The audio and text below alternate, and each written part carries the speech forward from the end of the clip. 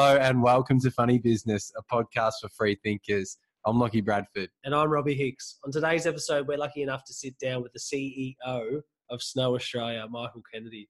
We talked his journey from professional athlete all the way up until becoming CEO of Snow Australia, and he's been there for a while. He's done. And he's not going anywhere soon. No, he made that very clear. You ain't moving him. But he's done some other stuff as well. He's been a coach. Yeah, and it was pretty cool to hear his story around. There's pretty exciting times being in the Winter Olympics during he coached Alyssa Camplin when she won Australia's second ever gold medal, and we got to hear the story about when Michael was at the event watching from the sidelines to see Stephen Bradbury come through and go through his qualifying events all the way up to the final and win the first ever gold. So hearing his story and talking about innovation in sports and how he's really creating pathways for the next generations of athletes coming up to looking to be involved in winter sports. It's a sick chat. Really liked it. Hey, and what else is a little something special to mention about Michael Kennedy? Oh, we've had his partner, Shana Kennedy, his wife, on the show before. She's a life coach. That was another amazing chat that we had. First husband and wife duo. They were the first husband and wife duo. I'll kick it off. We're going to do an easy one.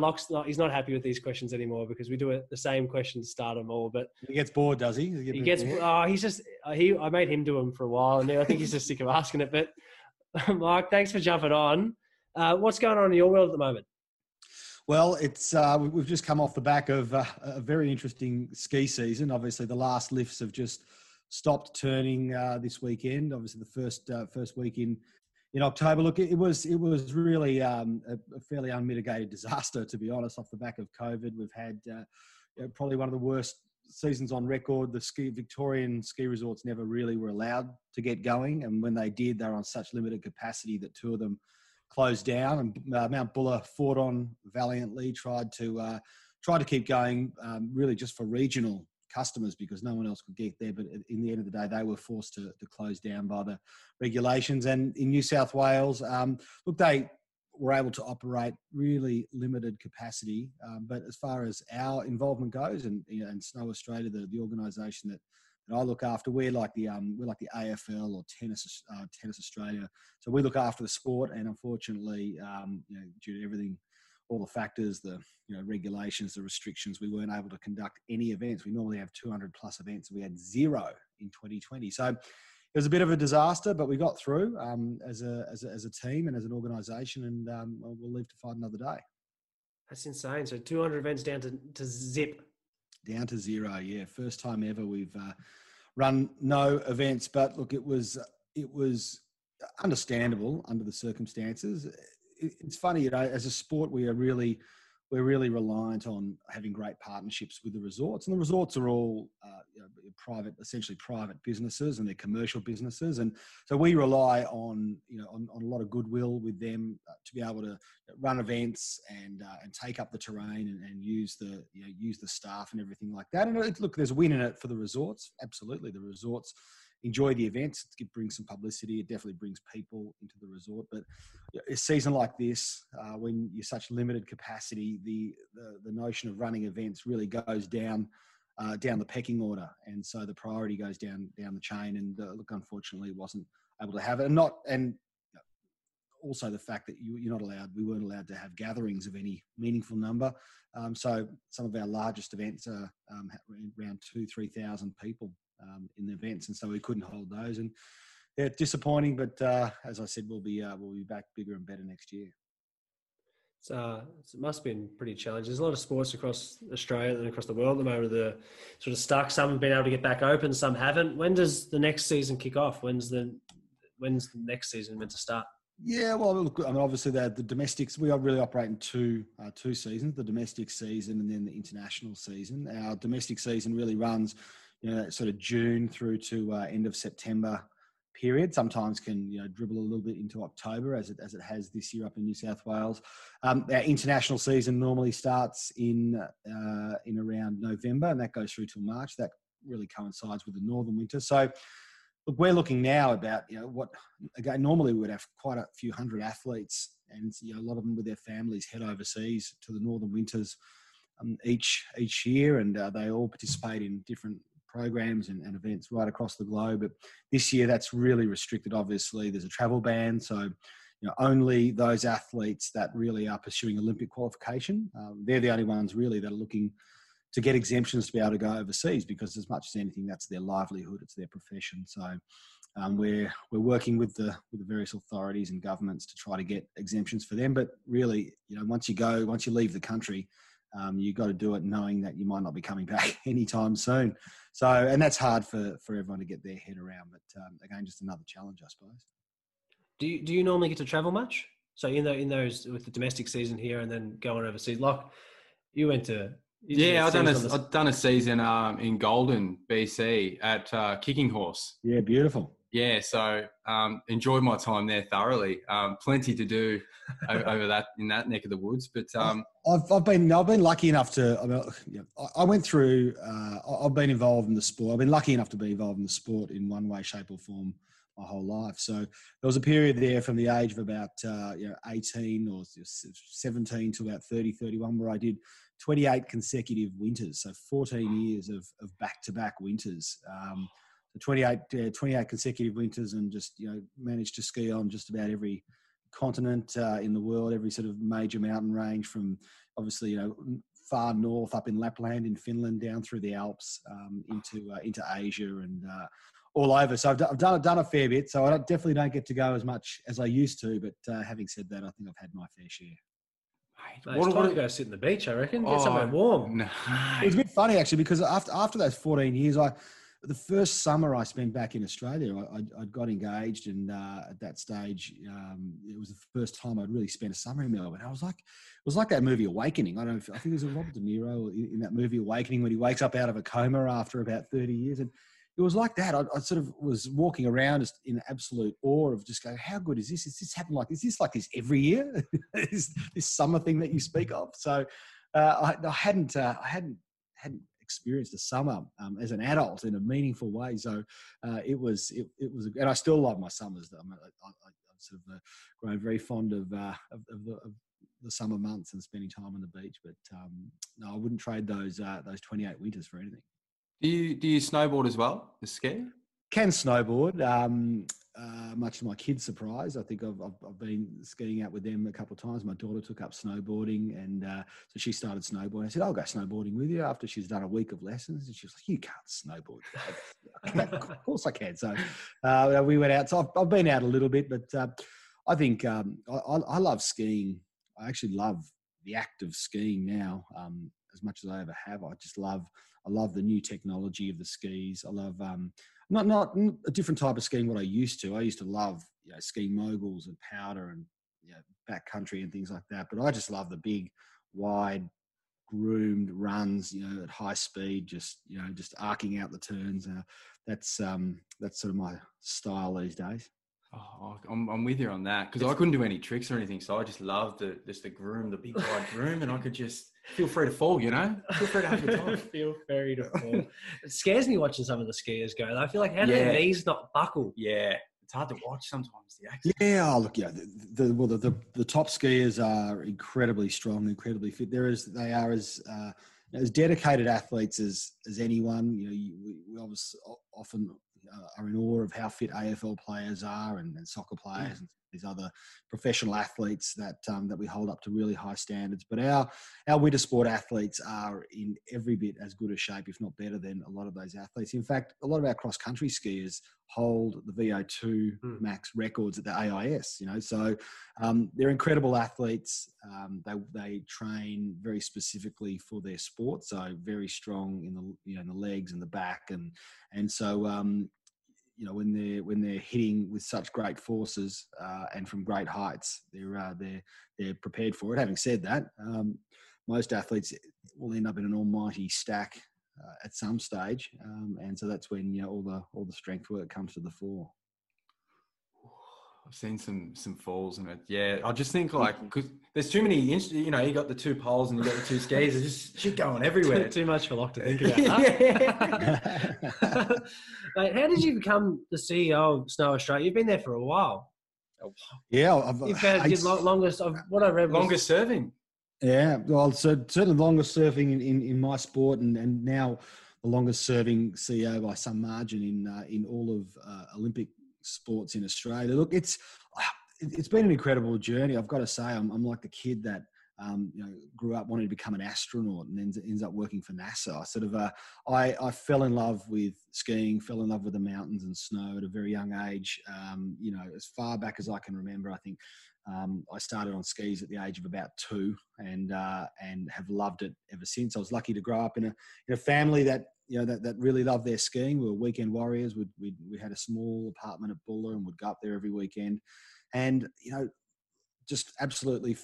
It was my biggest passion and the number one sport that I loved. And so I started to compete at a young age, and then took to it pretty quickly. It was in the early days of freestyle skiing, so mogul skiing, before it became an Olympic sport. And it wasn't very sophisticated. It was more hot dogging. If you sort of look up hot dogging on YouTube, or Hot Dog the movie, it was sort of more like that at the time. It's a great movie, by the way.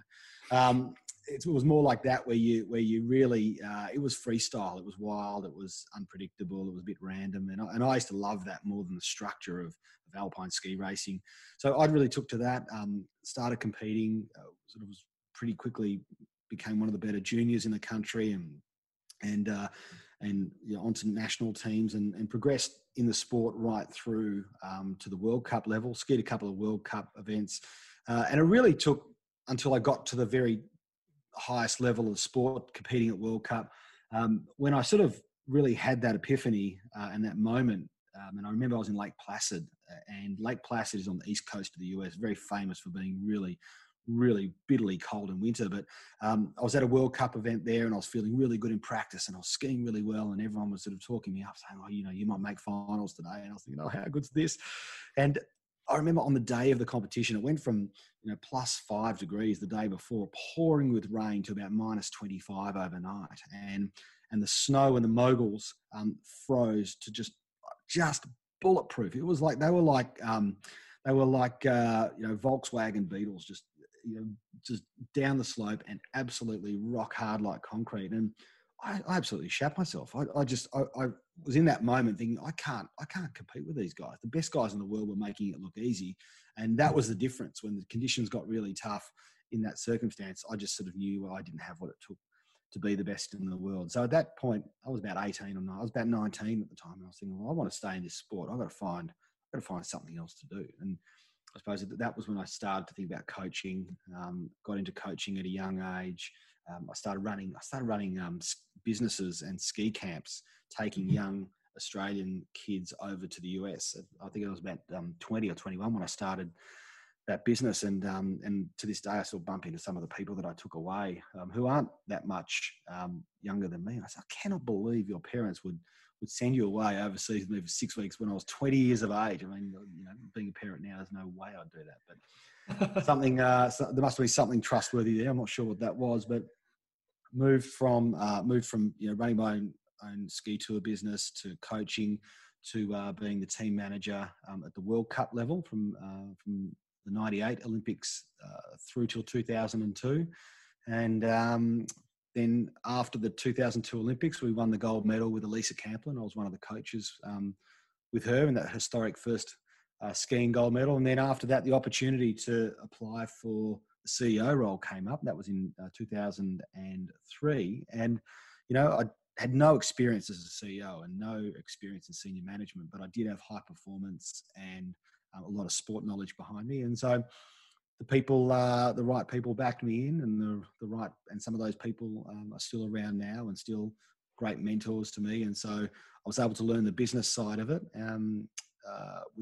like almost on the job in many ways, but the passion for the sport and the understanding of high performance and what the sport needed in terms of its athletes and how to build programs, I knew sort of intrinsically within me. So that was kind of the basis of how we started, and 18 years later, still going strong. That's cool. That's mate. How good's that? You've been able to live your passion, live your purpose for ever since you're a kid. That's unreal. Well, I suppose not many people get to do that, and I feel really fortunate that I've been able to. I mean, it hasn't been without its challenges, and absolutely, there's been moments when, I mean, it was feral. Like there's some of the politics that we had to deal with. Some of the really sort of aggro that was out there at certain times as we were going through, periods of significant change, really trying to change things.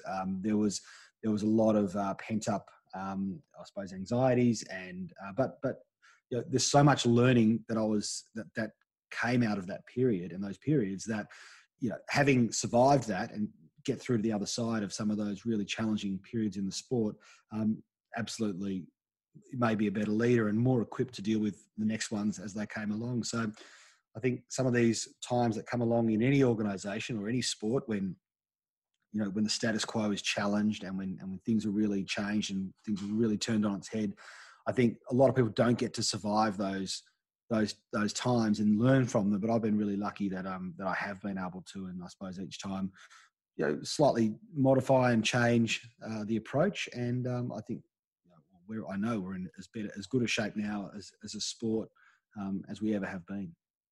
What are some of the biggest changes you've seen over your time as CEO, like in the sport and in the way, like obviously, like you mentioned, changes happen, some good things, some bad things. How do you navigate through that? Like what are some of the biggest changes that have happened? I think there's been some structural changes. So a lot of sport in Australia is built on a federated model. And I suppose most people in Australia wouldn't really understand the impact of a federated model and the power. And when I say a federated model, it's the state associations sort of sit underneath the national body. But in sport, a lot of organisations are structured in a way that the state bodies control the national body. So the state bodies came around first to control the national bodies. So a lot of power in the state bodies, and that's okay. And there's a lot of passion, a lot of enthusiasm, but it means having a national vision and a national approach to something is a real challenge, because you might have a national vision, if all of a sudden 2 or 3 of the states don't agree, that gets diluted. And I was about to say that most people in Australia wouldn't really understand the impact of that, but we're living it now. We're living it now in the way that the politics, and I'm not a political person, but all I know is you'd sit there and you think, well, you think the Prime Minister would have control over everything that's happening around border closures and rules and things like that. But really, it's the state premiers that have all the control and all the say. And so that's when you look at what's happening in Australia, and you've got all the different states, and they look like different. The way people are approaching COVID and responding to COVID, it's like in different countries. Victoria is like a different country from New South Wales.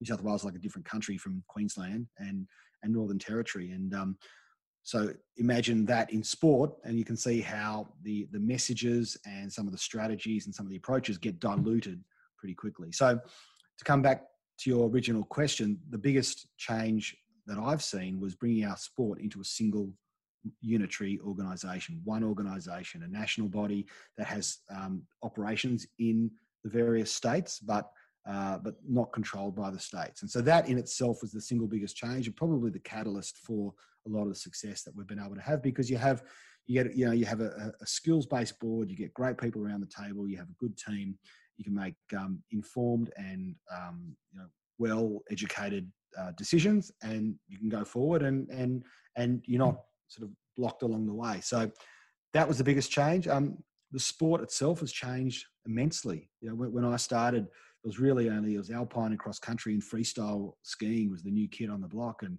now there's snowboarding. Now there's all the new free ski disciplines. And it's a sport that has really exploded in terms of the number of different events. So we used to have to look after 3 or 4 pathways or communities, if you like, and events. Now we've got 13.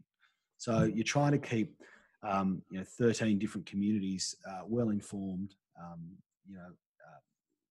try to provide as much support and expertise to those communities, and provide.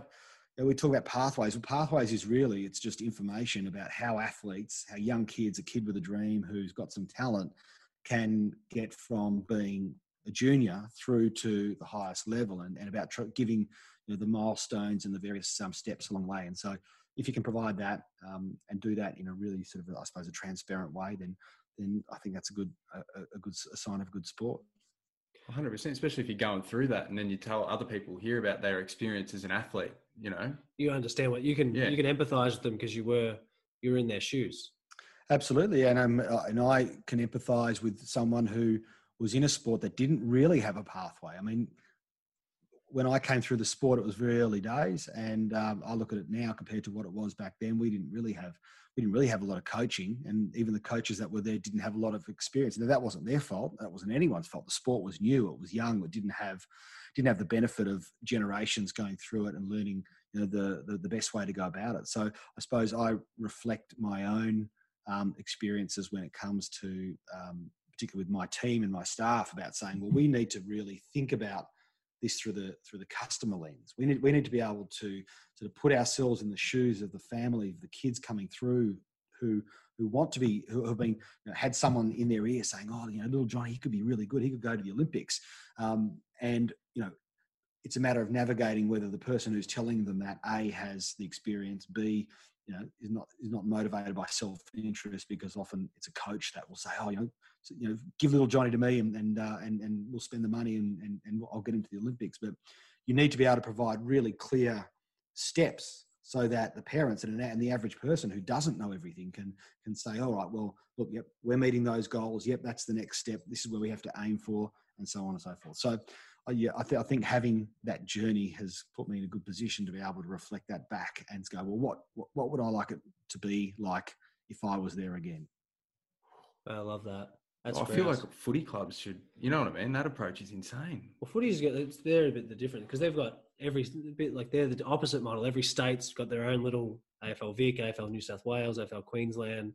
All the juniors feed up into that. They've all got different talent pools. It's the same sort of different model, but I feel like there's definitely huge advantages being a federated, like one voice, one voice, one vision, here are the pathways. You want to make it, here it is. And what was your experience like going from athlete to coach? How did you tackle that?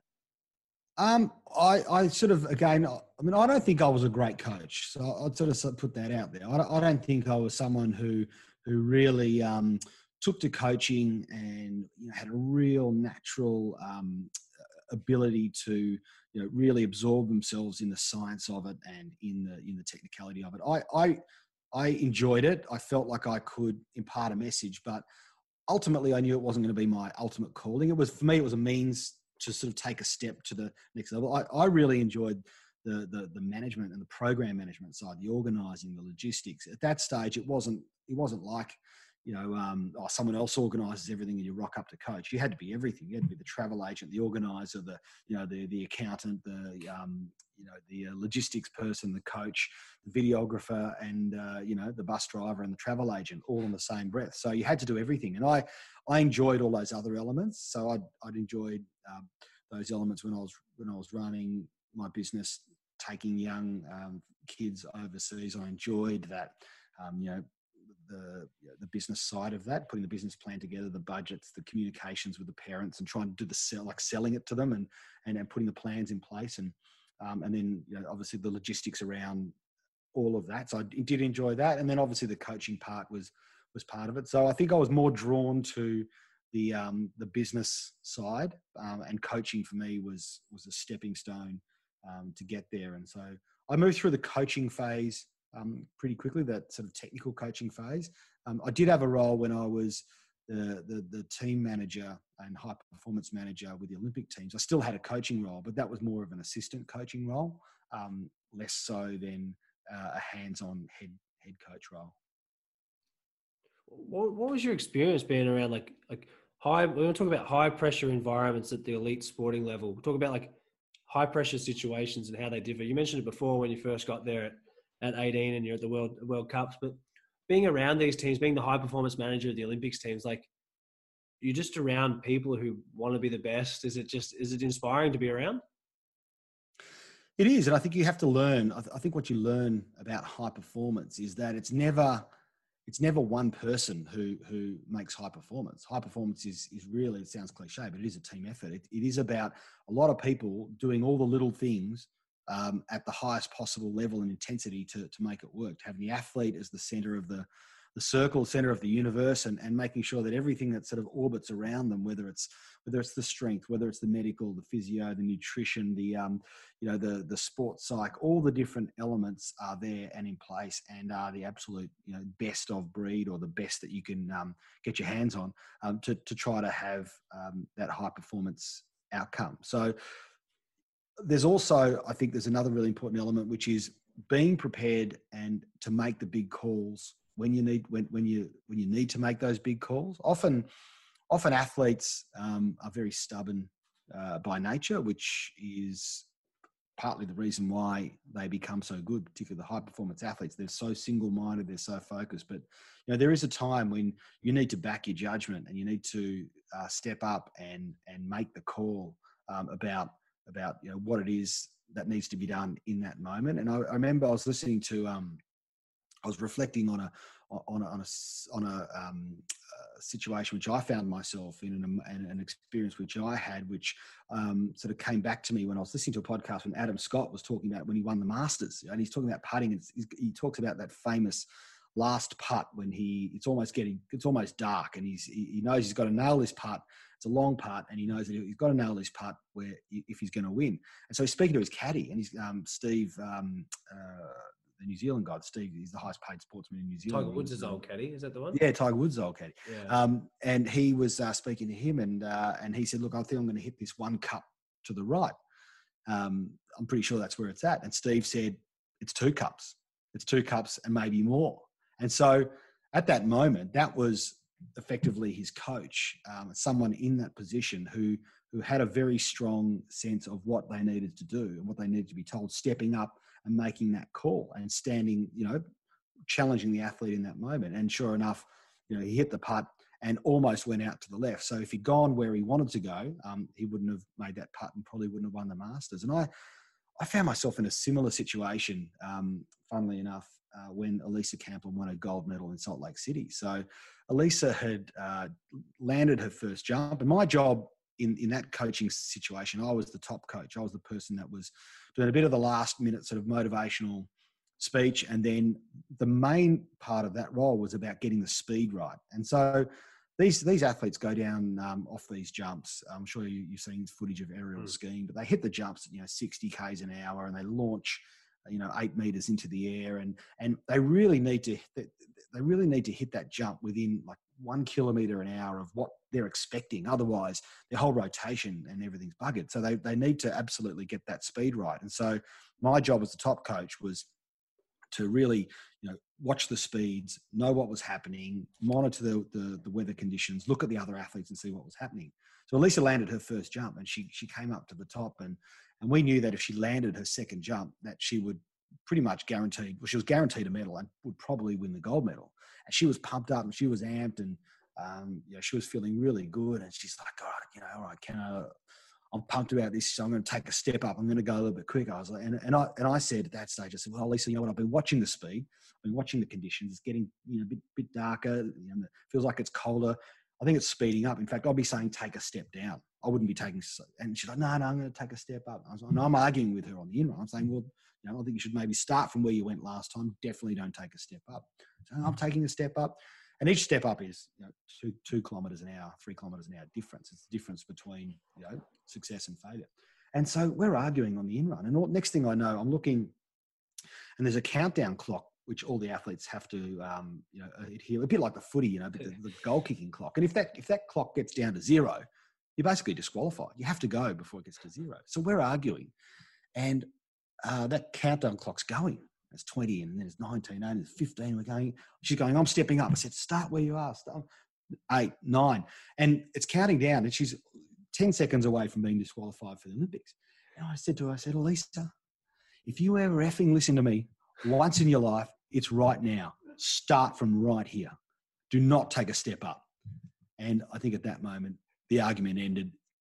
She realised I was pretty serious. She started from right where I said. She was quick. She was about a K an hour quicker than what she wanted to be. She had to really stretch the jump out and just landed it on the back of her skis. And of course, the rest is history. She won the gold medal, and it was a life-changing event. But again, I reflect on that moment and I think, oh, geez, if I didn't argue with her and if I didn't really stand my ground for what I believed in that moment, that moment may never have happened. So, that to me is an example of where you're in high performance. You've got to step up when it counts. Don't doubt yourself. Like really, that's insane. Imagine she didn't make the jump. Yeah, I know. She would have hated you. Are you thinking about that at all? Well, she wouldn't have hated me because it would have been her own fault. I would have hated. I would have said, "Elisa, I told you not to take a step." But she did. She started from where she started from where she needed to start from, and the rest is history. That was a big moment. That was a huge moment for winter sports in Australia. I still remember Australian sport. That was the first ever gold medal, wasn't it? It was the first. Well, Stephen Bradbury won the first gold the night before. And that was I was one of only a handful of Australians who were in the building that night. I don't know if we've got time to tell this story, but it was 100%. Tell the story, mate. I love Stephen Bradbury. It was an insane night because I'd gone along and I basically snuck into the section. I was with the Australian team, but I snuck into the section where all of the international bodies were sitting. So I was sitting down there with the guy who was the head of the Italian Federation and the French and the British and the Americans. We're all sort of sitting there, and I'm in the team uniform. And Stephen Bradbury had qualified 16th. He'd qualified last for the finals, and he was at the back end of his career, and he'd had his share of bad luck in previous games, but I was sitting there and, the American was the raging favourite. And we're in Salt Lake City. There's 15,000 people. You never heard a noise like it when this guy, Polo Antonono was his name. And he came out. He's got his bandana on and his big sort of, goatee and looks every bit the part. And the crowd's going nuts. And so the Americans are really confident he's going to win. So, in the first round of 16, they take off and they're going around and there's 4 of them. And the top 2 progress through to the round of 8. So they're going around and Bradbury's there and he's, half a length off the back and he's going like a bustard and he's going no good at all. And then sure enough, the 2 front guys take each other out with a lap to go. And the Bradbury's coming around and he sort of picks up the speed and starts skating through and whooshka, and he's into the top 8. And so that all of a sudden, there's a couple of the guys there who get really upset because their guys got eliminated. I said, "Oh, Bradbury, he's looking good. He's going to win this." And they're all going, "No way, you're joking." So anyway, so the round of 8 comes along and Bradbury's, they're out there going again and there's 4 of them going around. And sure enough, in the round of 8, the same thing happens. 2 guys take each other out. I think the second and third place guy take each other out. Bradbury goes through again. He's half a lap behind. He goes through again and he's in the final. And you're thinking, surely lightning can't strike 3 times. There's 5 of them in the final because there's normally only 4, but one of them got put through because they got taken out. So there's 5 in the final, and everyone's seen the footage and everyone knows the story. But they're going around, and Bradbury again, he's half a lap behind. He's just sort of almost going around, looking at the crowd, and he comes around, and sure enough, the last corner, 4 of them crash into each other. It's absolute mayhem and chaos and bedlam. And Bradbury comes through and he's got his arms raised in the air and he wins. And I'm in the box with all these other nations, and they're going, "That's we've never seen anything like that. Surely there's going to be a rerun." I said, "There's not going to be a rerun. Bradbury wins every day of the week." They said, "No. If there's enough interference, the referee can call for a rerun." But that's the referee's call. And I looked down in the middle and I thought, there's not going to be a rerun. Because the bloke who was the referee was the president of the Australian Ice Skating Association. And he said, "There's nothing to see here. Nothing to see here. Results stand." And so Bradbury went into the books as the first ever gold medalist. That's off its head. I remember that moment, man. That'll stick with me forever. And you were there. I was there. I was one of only a handful of Australians in the building. My fiance, my wife, Shanna, was with me at the time, and we sort of reflect on that as just the most unbelievable experience to be in the building the night Stephen Bradbury won the gold medal. And that was the night before Elisa did, so that was a hell of a 24 hours. That was a big 24 hours. I was going to say, you couldn't even go out and really celebrate, could you? Because you were working, the next day. No, I had to I left straight away, went straight back up to the village, and it was early. It wasn't late, but geez, I think there was a massive party that night. Missed out on that one, unfortunately. As there should be. Oh, good vibes. There'd be good vibes around the camp. Don't worry about that. For Ted. Oh, and you did mention there, you are our first husband and wife duo on the pod. Yeah. I know. Yes. No. So Shanna came back raving. So she said, "You got to speak to these guys." So I said, "I'd love to. If anyone wants to speak to me, I'll be happy to speak to them." So no, it was we're wrapped to be the first husband wife team. I like that. And it was her birthday over the weekend. Yeah. Shout out, happy birthday. Shout out. It was, yes. No, she had a all things considering you're not really able to see anybody. We sort of managed to have a few flybys and a few people sort of swing pub. We live next door to an oval, so cut a few laps of the oval and a couple of quiet champagnes on the side. But it was a good birthday. Would have been better if we could have had a party, but maybe next year. I like that. Robbie's just said, "What did you do to get in your good books?" That's what he's written. Any brownie points? Any brownie points? Good presents? Any Well, presents? I'll tell you what we did. We actually, it took a bit of organising, but we did organise a very nice dinner on the night to just the kids. So we've got two kids, a 14 and 16-year-old, and they really stepped up. And we organised a beautiful dinner and had it. Actually, it was probably the first night in about 6 months you probably could have sat outside, but we sat outside, and it was a magic night. So definitely in the good books. Definitely got some credits for a little while, that's for sure. I like that. You're in the good books too, mate. I am. Yeah. What have you done? No, I had my missus' birthday over the weekend too, and okay, mate, we're flying. So Yeah. It's been a good couple of weeks. Surprise cake. Got the Freddo cake out. It's all good. You can't complain. I think any time you can pull off a surprise, anything, you're going in the right direction. That's not a bad tip. That's Yeah, a good tip. surprise it. Put some effort A in. good Like surprise. that. A good surprise. Yeah. All right, where are we at now? All right, innovation. It's such an interesting sport because in Australia, it's hot. There's places that there's snow, but there's not directly it's not ready access to everyone and everyone in the community. So it's is that a challenge being the sport that you guys cover? Like, how do you're talking about the pathways, but how do you promote pathways from people, I guess, that might be landlocked? Yeah, well, I mean, there's a few things. I mean, I think innovation is a word that is very prevalent in our sport and industry all the time. So you think a country like Australia with some of the climate change situation happening at the moment, we have to be more innovative in the way that we can make snow, retain snow, and use the snow that's on the ground. So I think as far as an industry goes, some of the biggest innovations are tested and sort of find their way from Australia. So, for example, I mean, I think snowmaking technology has really come a long way. It used to be that the temperature dropped to a certain temperature, and at each resort there'd be almost a bell that would go off in the snowmaking hut, and all the snowmakers would jump out of bed like firemen, and they'd race out into the snow, and they'd sort of turn on the machines and turn on the compressed air and the water, and start making snow, and then they'd might take them an hour, 2 hours to go all around the mountain, turn them all on, and sure enough, the wind would change, and 5 minutes later it'd be blowing out water because it was too cold. They'd have to run around and turn them all off again. It was very, very labour intensive. But the modern snowmaking machinery and technology now enable it all to be automated. So when the weather conditions are right, the guns all just turn on automatically, and they can turn off automatically, and they can be moved and set for in different ways. If it's colder temperature, they can blow more water to make the snow thicker, and if it's really marginal, they just they can sort of wind it right back. So I think the snowmaking technologies improve.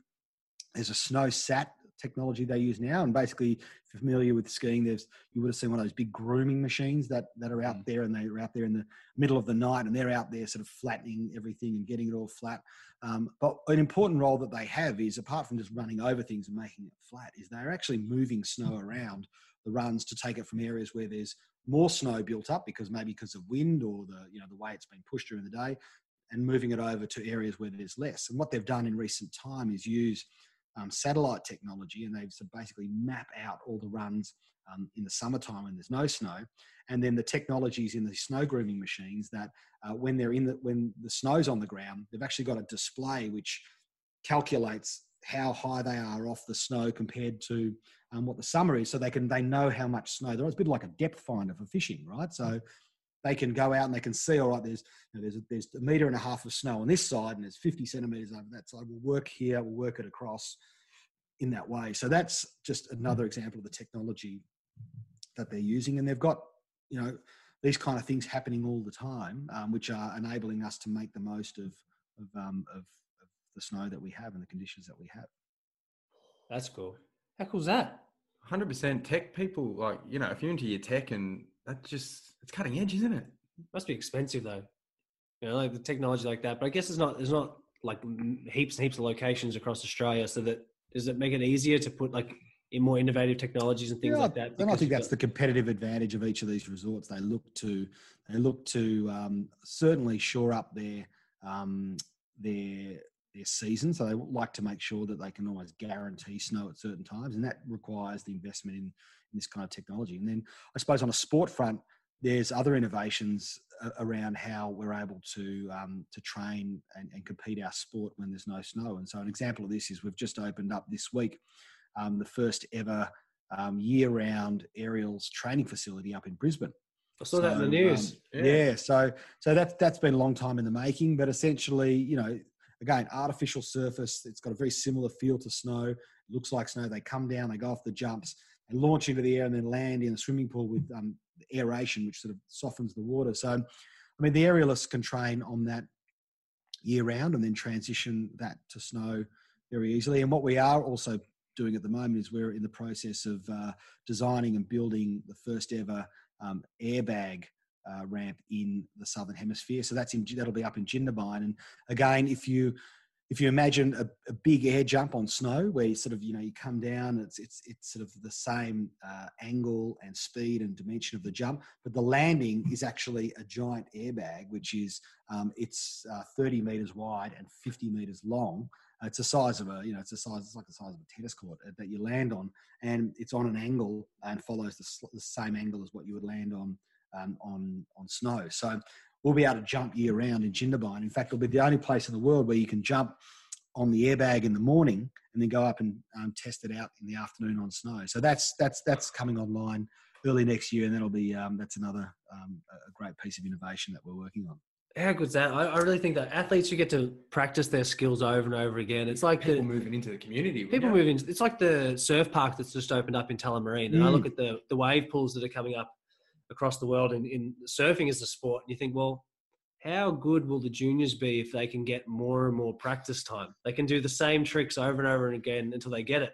I assume that's going to be the same sort of thing now. You've got these facilities set up, is like the pathways to be created for junior athletes who now have the ability to practice, have the ability to have hands-on coaching and practice the same skills. Well, it's attractive too to want to do the sport. Well, at the high performance level, you've got you've got some of our best surfers and our up and coming surfers who, I've been up to the high performance centre up in northern New South, Casuarina up in northern New South Wales, where Surfing Australia is. It's an amazing facility. It's got a great setup, and we're looking to build something similar in Jindabyne. But you've got athletes, and speaking to their high performance people, who obviously before COVID would fly down from the Gold Coast with their surfboards to train in Melbourne.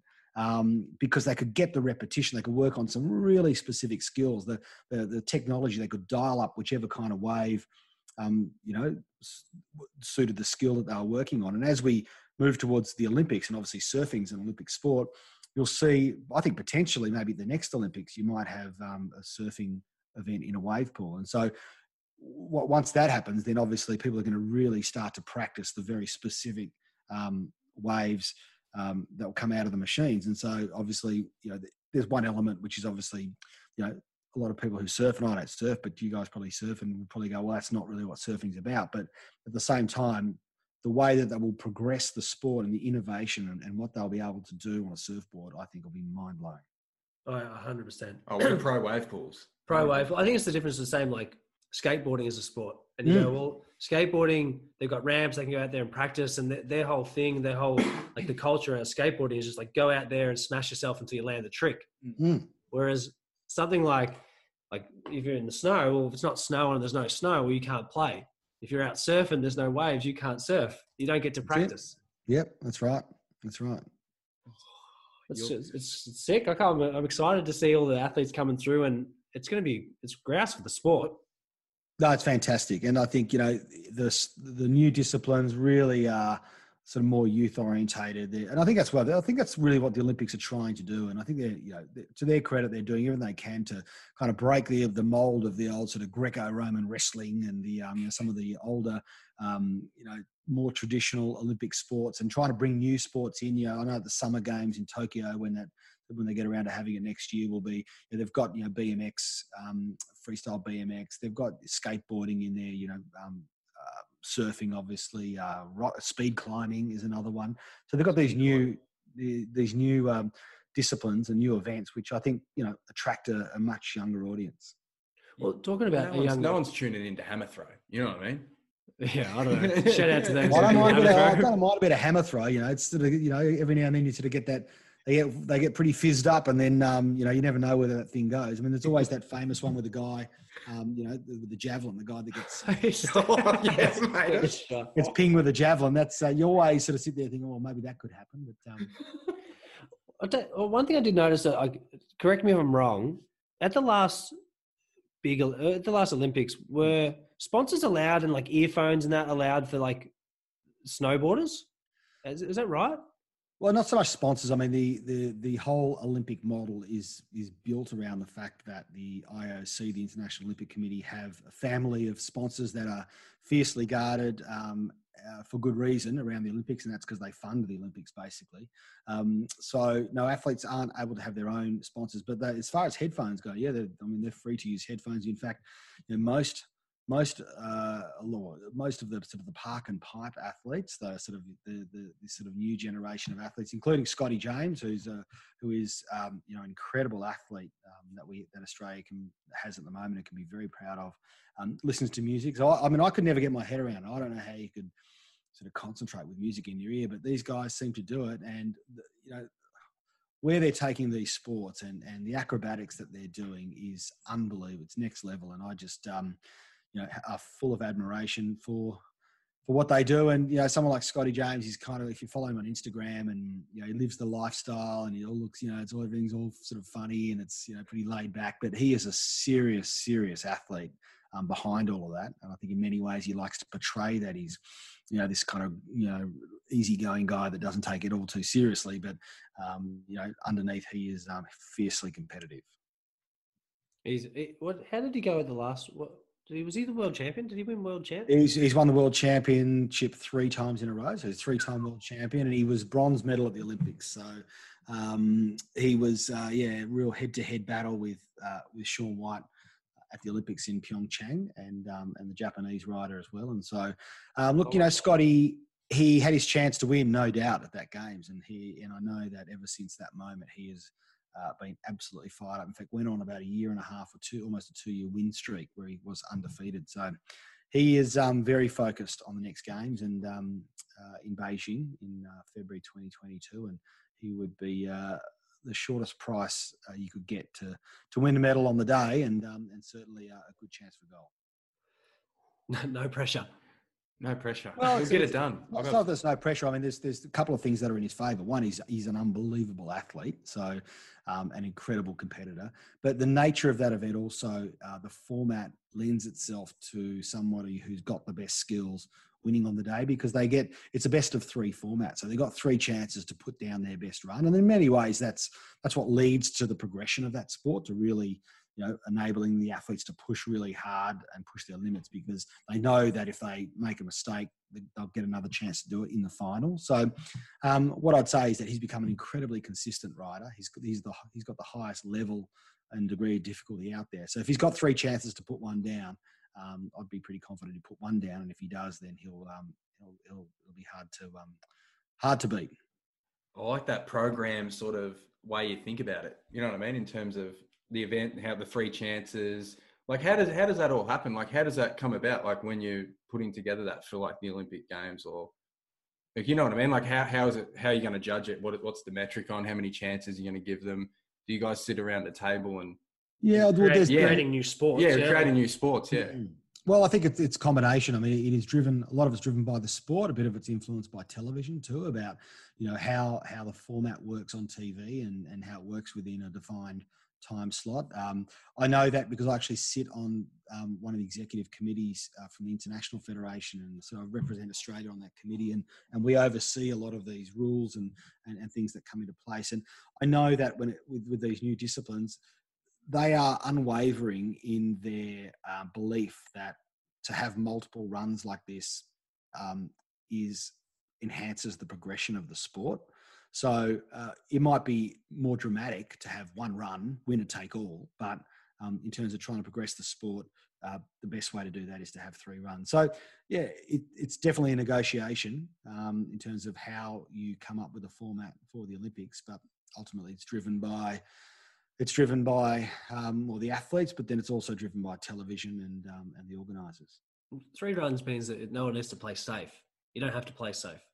That's right. And the only downside of 3 runs is, you could have a person that potentially wins with their first run, and then that score holds up for 3 rounds of the finals, and and then they sort of do what's called a victory lap, which is the last run is just sort of coming down without having to perform. But that's not what happened in Pyeongchang. It was one of the most extraordinary finals that I've ever seen. I was there. I was lucky enough to be there with Channel 7 and was sort of standing right at the bottom of the half pipe. And Scotty was in 3rd place, and he got that score in his first run. He didn't quite nail his 2nd and 3rd run, so that score held up. The Japanese rider in his last run came down, had an incredible run, and put himself into the lead. And Shaun White, who was at that stage a 2-time gold medalist and had really been out of the sport for a while, had come back, and he put down, the most unbelievable run in that final run under all that pressure to win, and delivered. And so that moment was that was an incredible moment to witness, to see someone like Shaun White come out and do what he did under so much pressure. That would have been cool to watch. He's like a rock star, isn't he? Yeah, he's in a few movies and shit. Movies, in a band. He does. He's off his head. It's interesting. I mean, he's a guy that wasn't that well liked amongst the snowboard fraternity, only because of the fact that he was one of the first guys to take it really seriously. He was one of the first guys that was so competitive that just wouldn't accept losing, wasn't just happy to be there and part of the scene. He was absolutely hell bent on winning and being number one. And so he that attitude, that sort of real high performance, just win at all cost attitude, didn't sit well with that sort of that community early on. But I think what they're starting to see now is that as sports mature, as they progress, that's where they always end up going. You can hold back the tide for so long, but when you've got things like Olympic Games and you've got money on the line and you've got all these accolades and opportunities, inevitably you've got to take it seriously. And so that's it, in it to win it. You build your career. Absolutely. Sure. Was that a bit like? Is that the same? I know I refer back to surfing. It's like a lot of people look at the surfing tour and be like, like it's too competitive. It's not the spirit of surfing. It's meant to be just whatever. Is it the same in sports like that when people try and compare it to like Olympic sports when they're new and going, is it taking the essence away of just going out there to have fun? Yeah, absolutely. It's exactly the same. I think a lot of these sports have struggled with the evolution coming from being a new extreme action sport, fresh off the block, to becoming, more mainstream. And by the Olympics, if that's the definition of mainstream. But I think you sort of got to take the good with the bad a bit. I think you've got to take all the good things that the Olympics and these sort of major events bring, the profile, the opportunity to represent your country at that level. And, there's a compromise against perhaps some of the core elements that a lot of those athletes seek or they feel they're losing. So I think it's more perceived than real. But these, a lot of the pioneers of these sports feel like, they have led the charge, and perhaps they don't feel as relevant or as in control when the sport moves to the next level. And you've been there for a long time. I want to talk about getting a go at being a commentator. Yeah, well, that was wild. I'd sort of done 3 Olympics as 3 or 4 Olympics as a coach and as an official and a high performance sort of team manager. And when Vancouver came around, I decided that I wasn't going to be with the team anymore, because by that stage I was already CEO and probably not working with the athletes and programs as much as what I used to when I was obviously involved with the team day to day. So I did have an opportunity to put my hand up and commentate, and that was the last of the big spending productions. That was Channel 9 and Foxtel, and they flew all of their best talent out to Vancouver, which is just one of the great cities of the world, and put us up in 5-star hotels, and we had wining and dining, and it was unbelievable. But I was working with Eddie Maguire in the lead up to it, and so I was doing the ski cross event and a couple other events, and so we'd done a bit of practice and whatever. And Eddie is, for all of the things about Eddie, and at times he sort of puts his own foot in his mouth, or he sort of puts himself out there up there for criticism. He is one of the most hardworking, intelligent, professional people I've ever met. His ability to retain information, his enthusiasm for this project, which was commentating an event he'd never commentated before.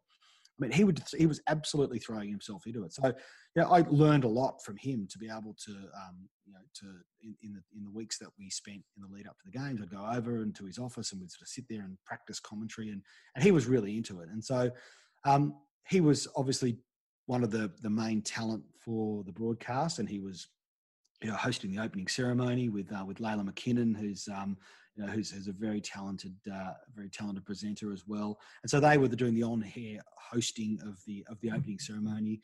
And about 2 days before the opening ceremony, Eddie pulls me into the office with the head of the broadcast and says, "How you going? You enjoying yourself?" I said, "Yeah, it's been good." And that stage, I'd spent a lot of time around the production sort of hub there, helping people out, just trying to explain all the different sports and what was going on, because a lot of them didn't have that much experience. And they go, "Oh, look, we think you're doing a great job, and how'd you like to commentate the opening ceremony?"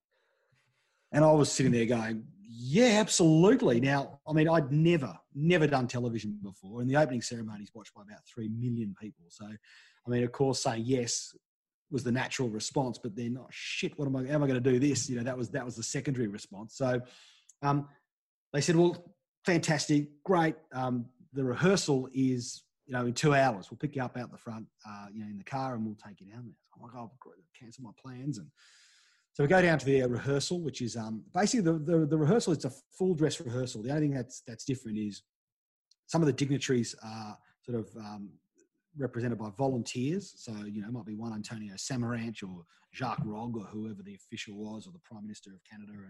And there'll be some volunteer in a blue jacket holding a sign for the purpose of the opening ceremony, that, Prime Minister. And then they do the march, the athletes march, and again, it's all volunteers coming out. So it's all about, absolutely to the last detail, rehearsing and preparing everything. The commentators, the camera people, the performers, everything.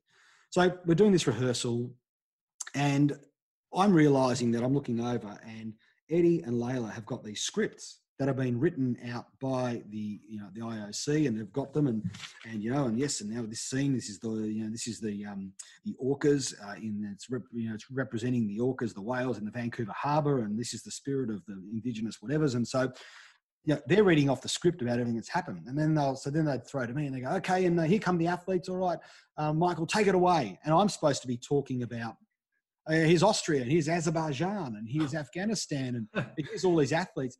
And I had no notes. I wasn't given anything to no preparation whatsoever. I think it was assumed that I knew every athlete from all three ever from every country. So I spent the next 2 days awake on Red Bull, researching every single country, and who their stars are and who their flag bearer was, to the point where we came out on the day and was able to know just enough to pull it off. And so I think that was an amazing experience to commentate the opening ceremony. Is your very, very first TV gig ever. It was one I'll definitely remember. But again, it's just another one of those things. I think you put yourself out there, you say yes to every opportunity. Sometimes it can go pear-shaped, but in situations like that, it was a great platform to do other things, and obviously an experience I will never ever forget. I like that. Go Talk about getting jump in the thrown deep in end. the deep end. Thrown in the Yeah, deep fuck end. it. You're looking around going, where are my notes? You know? No notes. Here, no notes. Notes? No. No So, notes. Yeah. What are the next steps for you then, moving forward?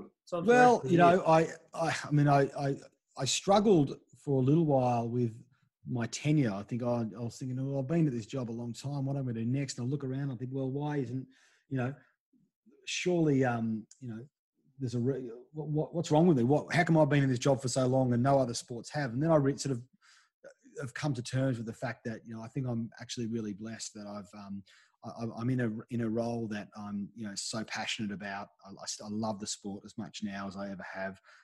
You know, I've got a great team that I work with, and they're really committed and passionate. I think I've got a really supportive board, and I think we continue to have really ambitious goals and really achieving a lot as a sport.